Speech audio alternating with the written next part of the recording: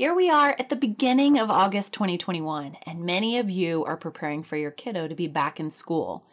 Whether it's their first year of middle school or they're kicking off high school, you instinctively know you're crossing an invisible bridge once school starts, and you may wonder how best you can support them and yourself during this transition. Well, today's podcast is for you.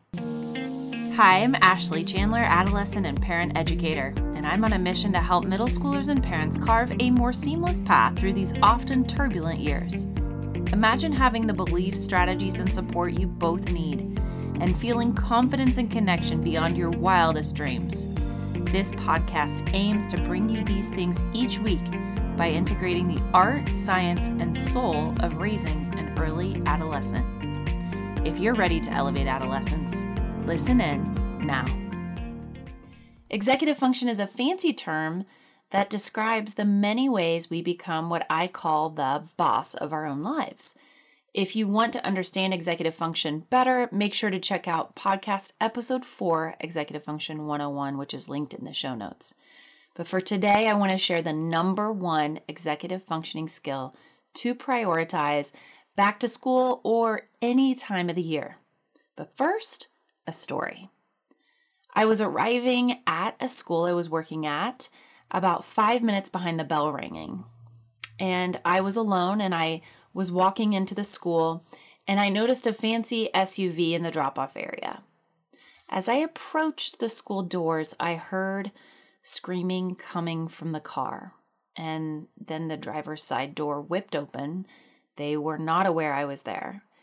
And what appeared to be a mom came bursting out with angry force, and then she whipped open the rear door and pulled her daughter from the car. "Mommy, stop, I don't want to go." And those are the words that came from the girl's mouth. It was so uncomfortable to watch. The mom angrily walked back to the driver's side and slammed the door, and the girl got right back into the car and shut her door. And then I heard something that made me want to cry even more than I already was inside. "Get out of the effing car and go to school." At that moment, I wanted to rescue the girl.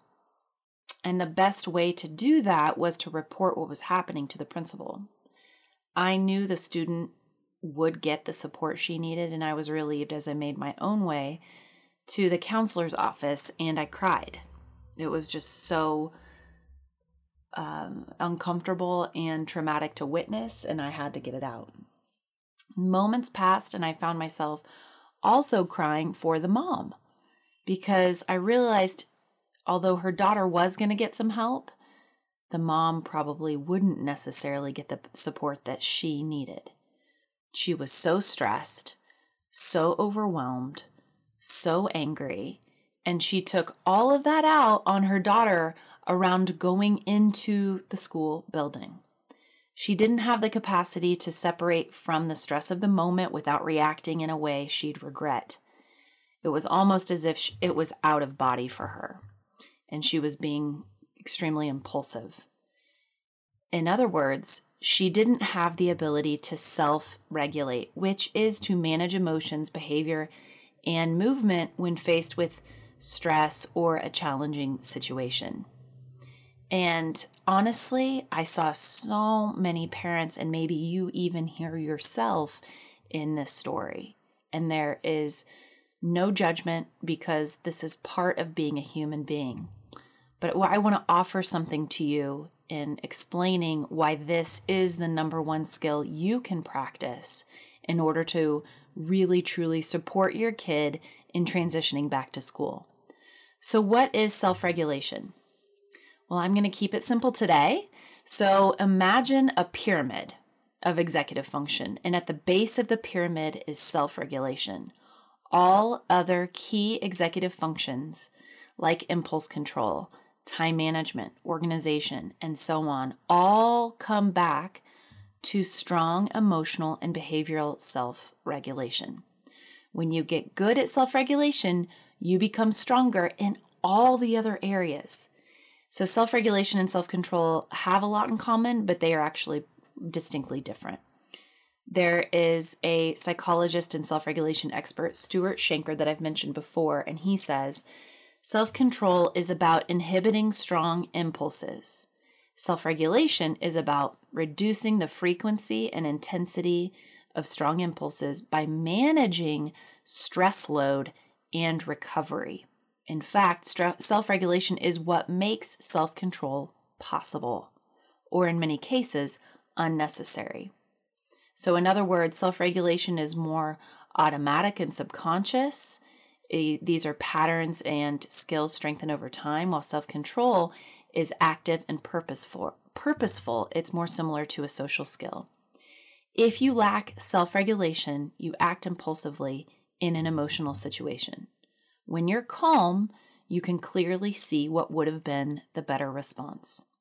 So as the early adolescent brain, its prefrontal cortex is in full-on reconstruction mode.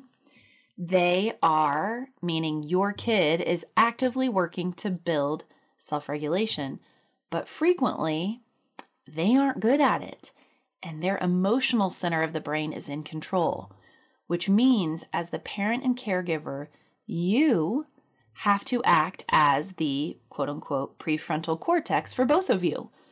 You have to model self-regulation so they will learn to see it in action. It's the show, don't tell.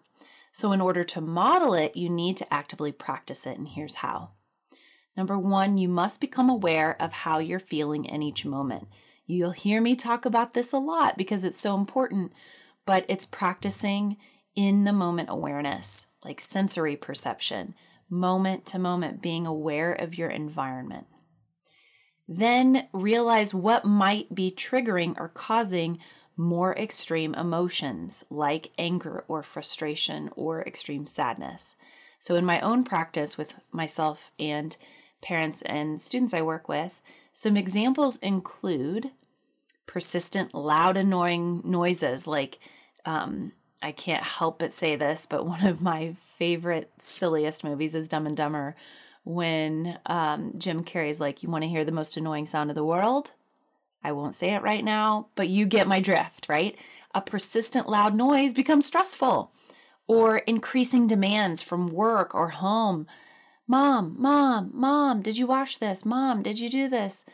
When is that report going to come in? Have you gotten my email? So much pressure from different outside circumstances or people or environments. Feeling rushed is a big trigger in my house. Impatience is a big trigger for me. Or just people who are judgmental, another big trigger.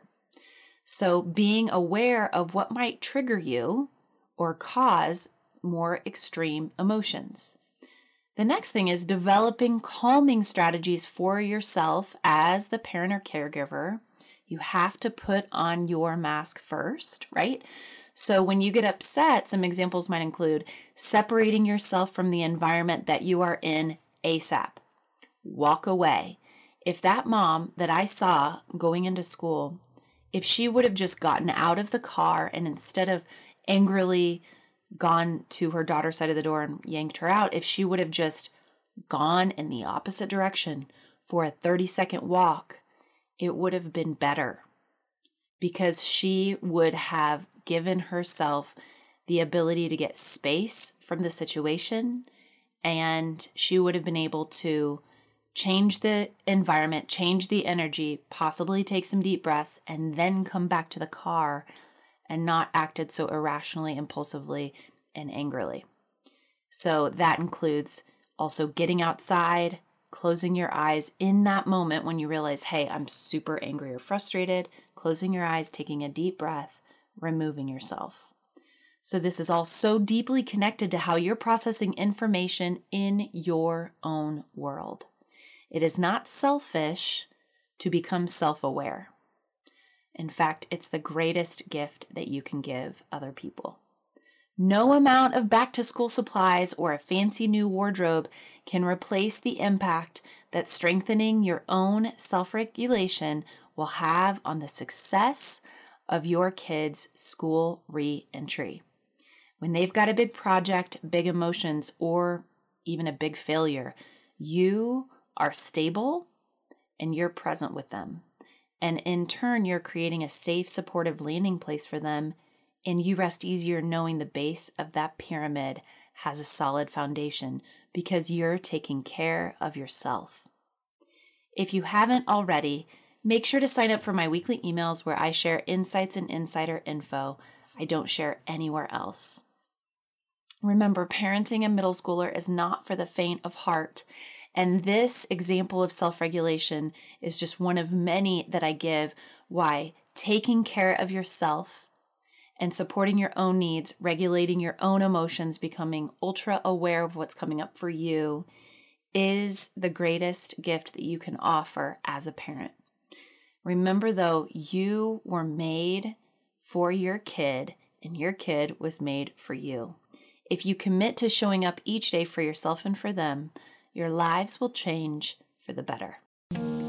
Thank you so much for listening to the Elevated Adolescence podcast. If you liked this episode, please subscribe and share so more people like you can be elevated through these middle school years. It truly takes a village. Until next time, be well.